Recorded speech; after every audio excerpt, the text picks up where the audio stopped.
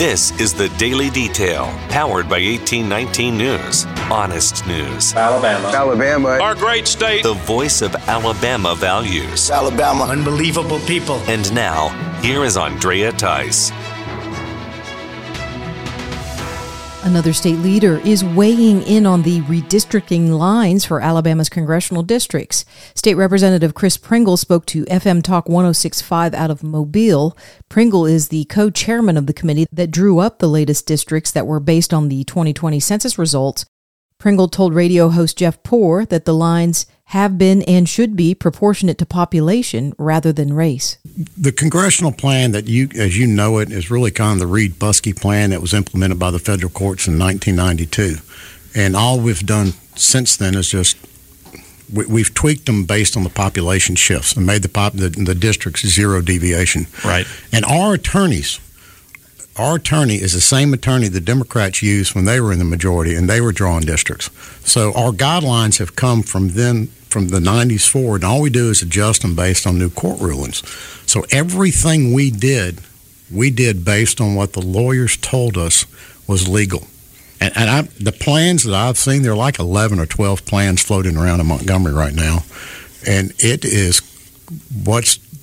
I don't see how you can draw two minority districts. We've looked at it. We've had the best people we know draw maps. And the only way to do it is to racially gerrymander this state and start breaking up counties based on racial lines. The Alabama Criminal Court of Appeals has denied an appeal from former Montgomery officer Aaron Smith. Lawyers for Smith were appealing to have his conviction and sentencing overturned. Those lawyers now indicate that they will appeal the case to the Alabama State Supreme Court. Smith is due to be sentenced this coming March. He was convicted of shooting and killing Gregory Gunn back in 2016 and was then sentenced to prison for manslaughter. An investigation is now underway in Etowah County after a body was discovered this past weekend. That body has been identified as a missing person, Brandon Brady. Brady was found in a wooded area by those who were part of a search crew. They had been looking for Brady since he went missing on February 3rd. Several agencies were involved in the case. Former President Donald Trump is getting involved in Alabama voting after handily winning in the state in 2020 with a 25-point lead over Biden. Trump is now taking part in a video that was produced by the Alabama Secretary of State's office. Trump is promoting both registering to vote in 2022 as well as using voter photo ID to do so. Secretary of State John Merrill made a trip to visit Trump in Florida just a few months ago. Merrill says that is when Trump sat down to be filmed on camera. The Alabama Law Enforcement Agency is renewing an effort to get drivers here in the state to list their emergency contacts. ALEA spokesperson Kendra McKinney says that at the scene of a crash, the victim could be unconscious or in shock and unable to talk. Arriving officers can't easily get that person's personal information and contact a family member because often the cell phones are locked. So ALEA has made it possible for an emergency contact number to be associated and connected with a person's driver's license instead. That information must be submitted to the ALEA website in order to be entered into the system for future use. That can be done by going to alea.gov and then scrolling down to emergency contacts that are then connected to a driver's license and scanned by an officer in the event of an accident. For more in-depth stories affecting the state of Alabama, go to 1819news.com. In national news, the Biden administration is now considering an offer to the country of Ukraine of $1 billion in a sovereign loan guarantee. The financial offer would help Ukraine's economy withstand the pressure and concerns of having a large Russian military buildup along its borders. Russian President Vladimir Putin continues to maintain that all of those troops along the Ukraine and Russian border are part of exercises designed to build up tension with Ukraine in order to get results for Russia's security concerns. Those concerns involve NATO and the Ukraine. Alabama Senator Tommy Tuberville spoke about this whole issue while on the Senate floor. Putin's goal is to deter Ukraine from joining NATO. He wants their pro-democracy government to collapse. Ukrainians abandon their resolve to take over the country that largely despises him. He wants a buffer between him and the West. And he wants the United States to step aside and let him do this. To be clear, we do not want American bloodshed in Ukraine. but neither do the Ukrainians. Last year, I traveled to Ukraine with several other members of Congress and met with President Zelensky of Ukraine. The Ukrainian president told me Ukrainians do not want Americans' boots on the ground. Ukrainians are willing and ready to fight their own fight. All they ask is for support, not blankets and helmets, but weapons that can help them fight off the aggression. The former director of national intelligence is now weighing in on the recent revelation from special counsel John Durham that Hillary Clinton's presidential campaign paid a tech company to infiltrate computer servers within Trump Towers and then later the White House in order to spy on Donald Trump. John Ratcliffe was appointed to the DNI by Trump during his term in office. Ratcliffe spoke to Fox News saying all of the intelligence he has seen already pointed to Hillary Clinton being behind the Russia collusion hoax that was placed on Trump when he won the presidency in 2016. Without betraying any confidence, as I can tell you, I sat in a room last July with John Durham and with Attorney General Barr, and we looked at intelligence, and we all unanimously agreed that there was a problem there with respect to the FBI, that there wasn't a proper predicate to begin, much less continue, a counterintelligence investigation against the Trump campaigns. Ratcliffe also indicated that other high-up Democrats knew very well who was behind these tactics and that they should be facing indictments if Durham carries his investigation as far up the chain of command as he can go. You know, I hope that where this investigation goes is that there are additional folks held accountable, not because I want to see folks go to prison, but because I want people to have faith and trust in the FBI and the Department of Justice. And increasingly, they don't. The American people have seen the text messages and the emails and the memos and the transcripts and the FISA applications, and they know this just isn't right. And, you talked earlier about fairness, and they see that this just wasn't fair.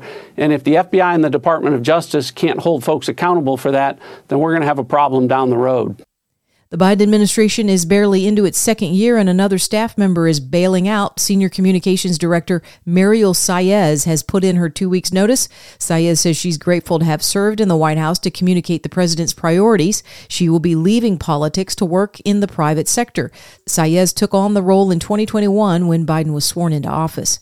The National College Athletics Association has cleared the way for Will Thomas to compete in the Women's National Swimming Championship. Will Thomas now goes by the name Leah as a transgender athlete who has been beating out all other female athletes in this year's swimming competitions. The NCAA Subcommittee on Women's Swimming decided that making any additional changes to their policy on transgenders, which allowed Thomas to join the University of Pennsylvania female swim team in the first place, would be detrimental to the championship if it's changed at this point in time. The current policy requires Thomas to be below a certain threshold in male testosterone in his system in order to compete, which is achieved by using hormone suppression drugs. It does nothing to affect the muscular and skeletal structure that Thomas currently has. 16 of the 41 biologically female teammates have asked the NCAA to bar Thomas from competition. They cite it as an unfair advantage in the women's division.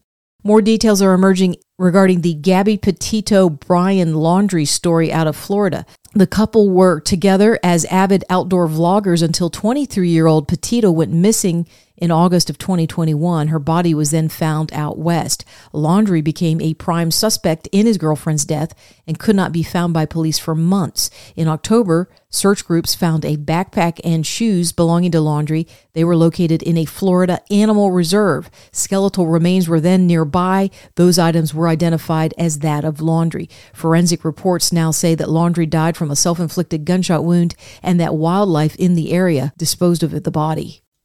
The inventor of the mRNA vaccine delivery system that's used with COVID-19 vaccines is speaking out against the Center for Disease Control regarding their interpretation of what the vaccine does. Dr. Robert Malone is disputing the claim that spike proteins created by the vaccine is even helping the immune system or leaving the human body quickly.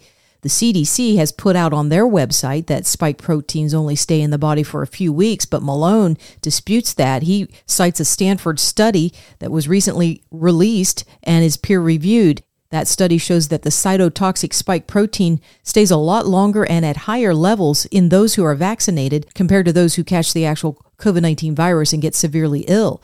Malone wrote all about this on his Substack channel, saying this type of study should have been done by the FDA prior to beginning human clinical trials. He also says that the fact that this is just now being discovered and released to the public is criminal, in his opinion. You're listening to The Daily Detail from 1819 News. You won't want to miss out on Phil Williams on Right Side Radio as he talks about school choice is now. Hey, listen, I'm going to point out one more thing before I leave this train of thought that I'm on, because the caller that I had before Mark from Huntsville, the last caller, who said, how do you define school choice, he also asked what happens to those schools that kids leave. Well, I will say this. I sort of agree with something Mark said. The free market comes into play, and I think that was Matt from Athens. I'm not positive. But the free market kicks in. The free market in terms of business is when you build a better mousetrap, people will flock to you, and it makes you then build your mousetrap better, so they'll flock back to you. And basically the free market creates competition. Competition drives excellence and innovation. And when you have the free market principle of competition built into the education system, if people are going to leave a school, then leadership looks at it and goes, well, we need to do something different here. They won't want to leave if we do a better job. And so free market principles can work in education as well. School choice does that. It raises the bar. You rise to the level of your competition. You can find more of Phil Williams at rightsideradio.org. If you're enjoying The Daily Detail and want to get those reports directly to your smartphone or electronic device, well, be sure to subscribe either on Spotify or Apple Podcasts. I'm Andrea Tice. I'll be back again tomorrow, and I look forward to updating you then. Alabama. Our great state. Alabama. Of Alabama. This has been The Daily Detail. For more up-to-date news, go to 1819news.com, where you'll find honest news and Alabama values.